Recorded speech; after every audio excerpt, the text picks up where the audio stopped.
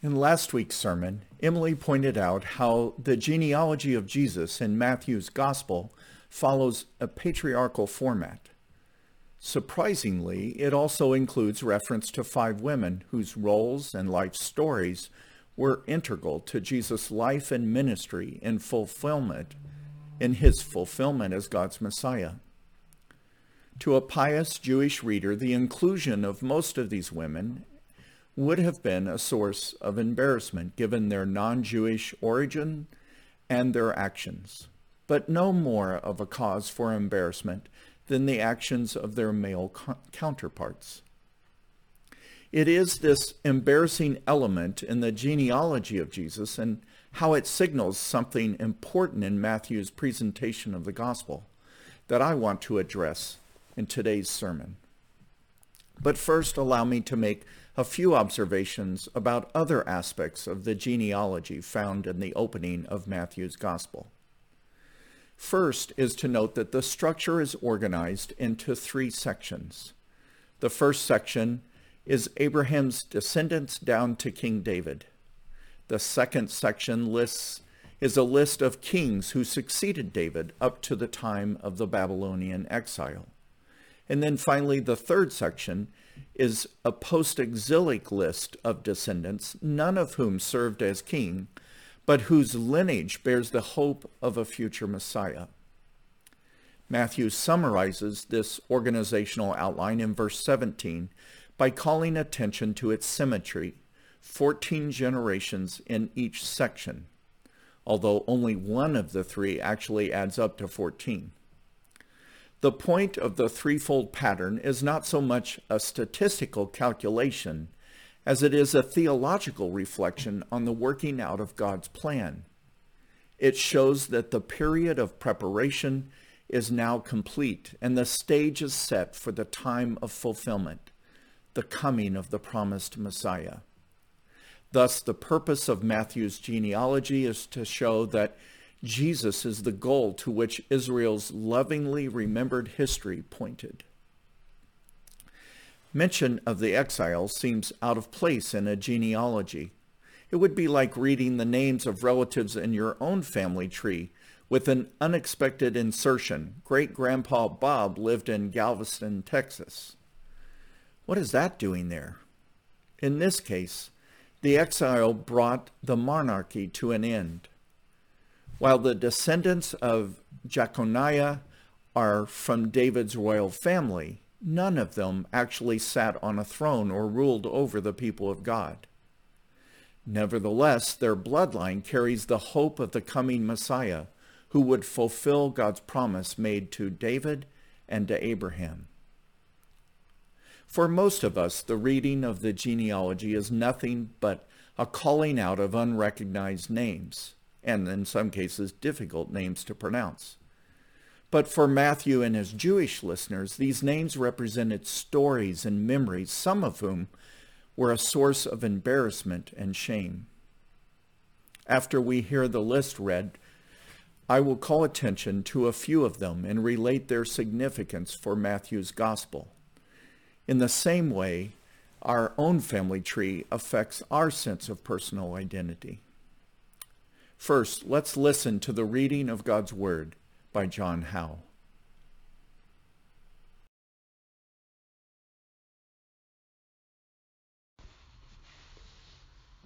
Our reading, Matthew chapter 1, verses 1 through 17, an account of the genealogy of Jesus, the Messiah, the son of David, the son of Abraham.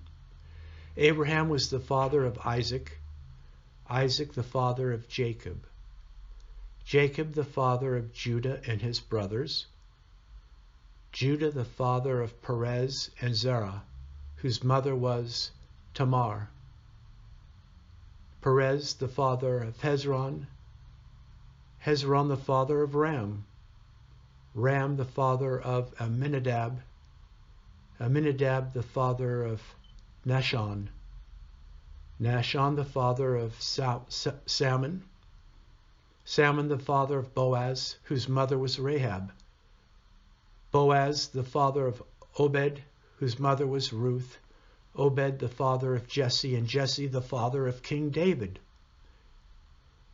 David was the father of Solomon, whose mother had been Uriah's wife. Solomon the father of Rehoboam. Rehoboam the father of Abijah. Abijah the father of Asa. Asa the father of Jehoshaphat. Jehoshaphat the father of Joram. Joram the father of Uzziah. Uzziah the father of Jotham. Jotham the father of Oz. Oz the father of Hezekiah. Hezekiah the father of Manasseh. Manasseh the father of Amon. Amon the father of Josiah. And Hosea the father of Jeconiah and his brothers at the time of the exile to Babylon. After the exile to Babylon, Jeconiah was the father of Shealtiel. Shealtiel the father of Zerubbabel. Zerubbabel the father of Abihud. Abihud the father of Eliakim. Eliakim the father of Azor. And Azor the father of Zadok. Zadok the father of Achim. Achim the father of Elihud. Elihud the father of Eleazar. Eleazar the father of Mathan. Mathan the father of Jacob. And Jacob the father of Joseph, the husband of Mary. And Mary was the mother of Jesus, who is called the Messiah. Thus, there were 14 generations in all from Abraham to David, 14 from David to the exile to Babylon, and 14 from the exile to the Messiah. This is the word of the Lord. Imagine if your family tree included someone whose name is well known for all the wrong reasons. A name like Judas, Caligula, Hitler, Stalin, Pol Pot, Idi Amin. That is what it must have been like for Matthew's readers to hear that Jesus' ancestors included the likes of Ahaz and Manasseh, two of Judah's most notorious kings. During the reign of Ahaz from 744 to 728, the kingdoms of Israel and Syria were being threatened by the more powerful Assyrians. Therefore, they sought to form an alliance with Judah. Acting against the prophet Isaiah's counsel, Ahaz chose instead to align with Assyria. The result was Judah became a vassal or puppet state, subject to heavy taxation and religious compromise.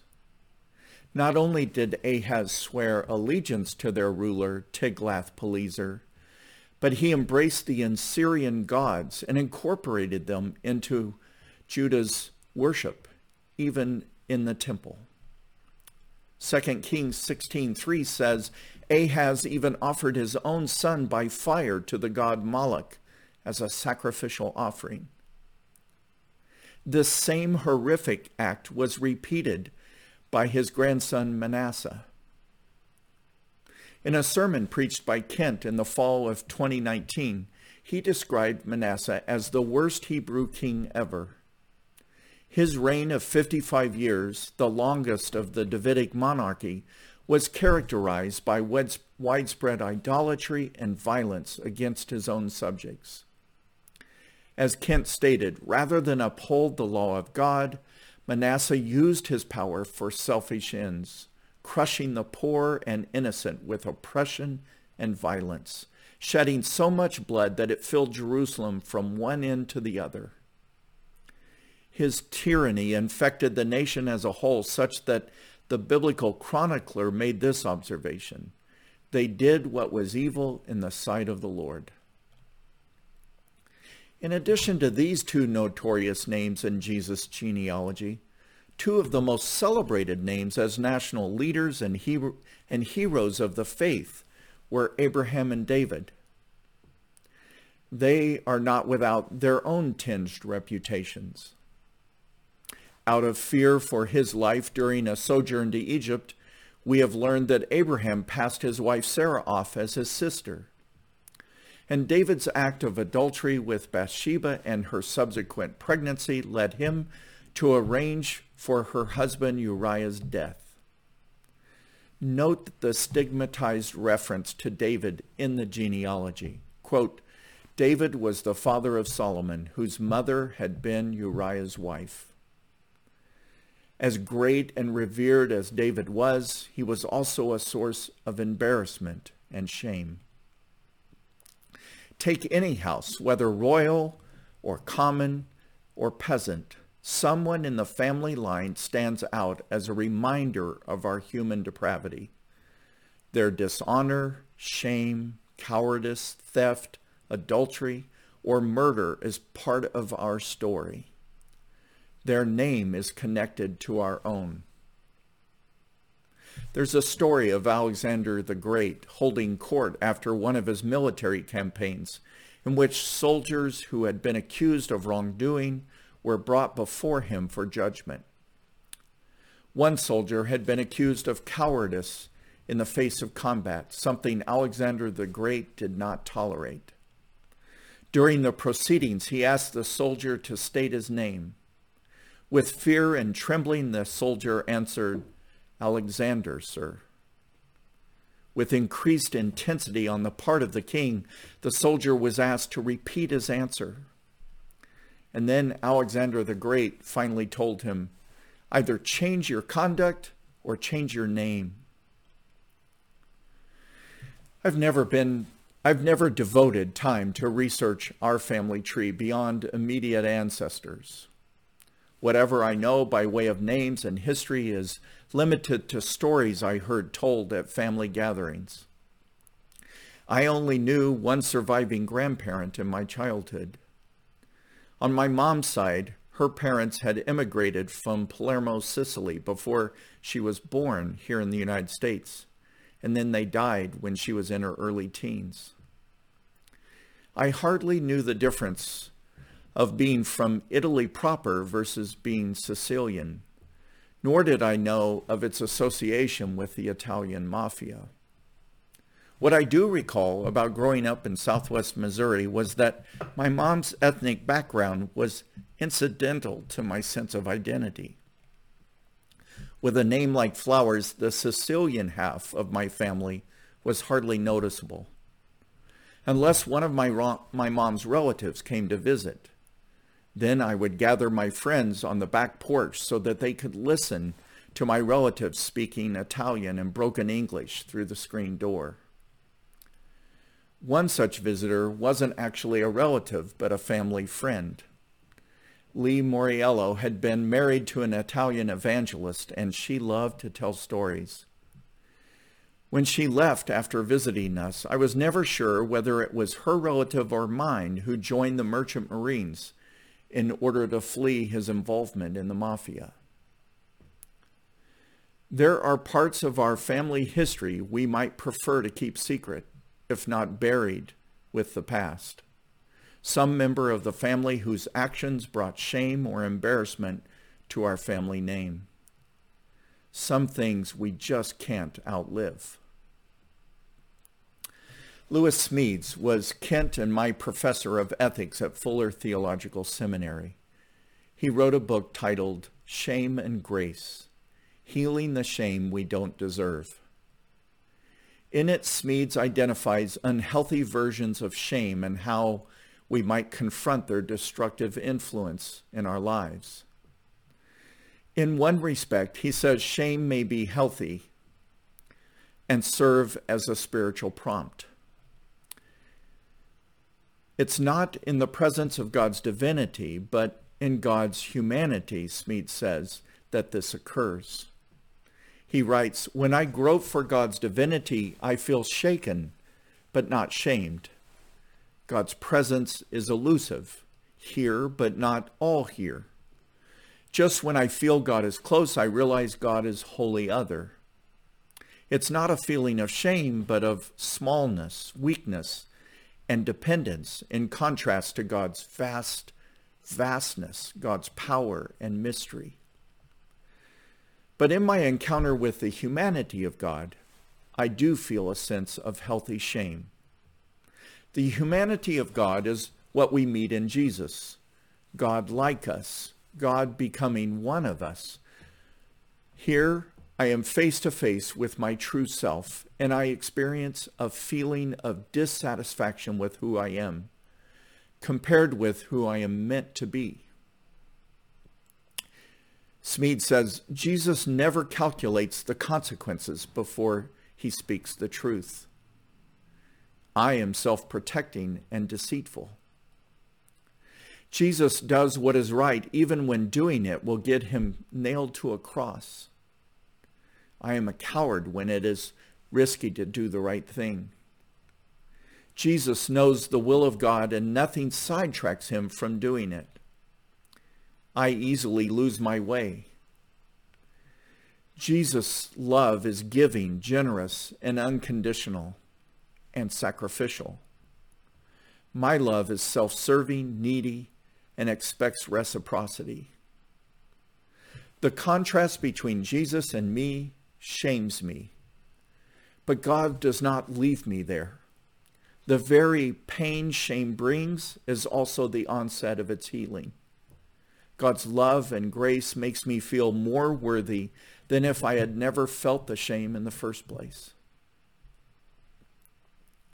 During the Protestant Reformation, a debate arose about the best model to characterize the church. One version represented the church as school for saints.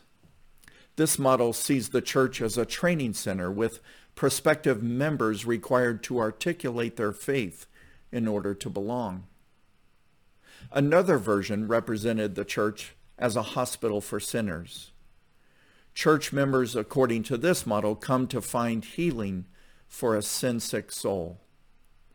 The very thing a person might have felt a need to hide in order to fit into the school model becomes the means by which someone is able to enter the hospital model. You don't have to be healthy enough in order to be welcomed in the hospital. Struggles, doubts, failures, brokenness, and other less than saintly traits are no reason to be excluded. We all belong because we all have this in common. We need to be here, not because we deserve to be. In Matthew 3, Jesus comes to the Jordan River to be baptized by John. Aware of his identity, John says, I need to be baptized by you, and do you come to me? Jesus replies, let it be so. It is proper for us to do this to fulfill all righteousness.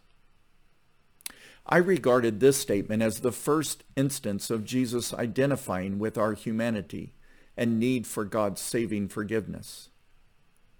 Now I realize that even before Jesus was born or entered our world, in the genealogy of his ancestors, Jesus shares our identity and joins our human family in its condition. Jesus knows what we're made of, what we're capable of, what has long separated us from God. It's part of our history, our story as humans. Jesus embraces this reality and all that comes with it, and as God's Messiah, redeems it, to which we say, thanks be to God. Amen.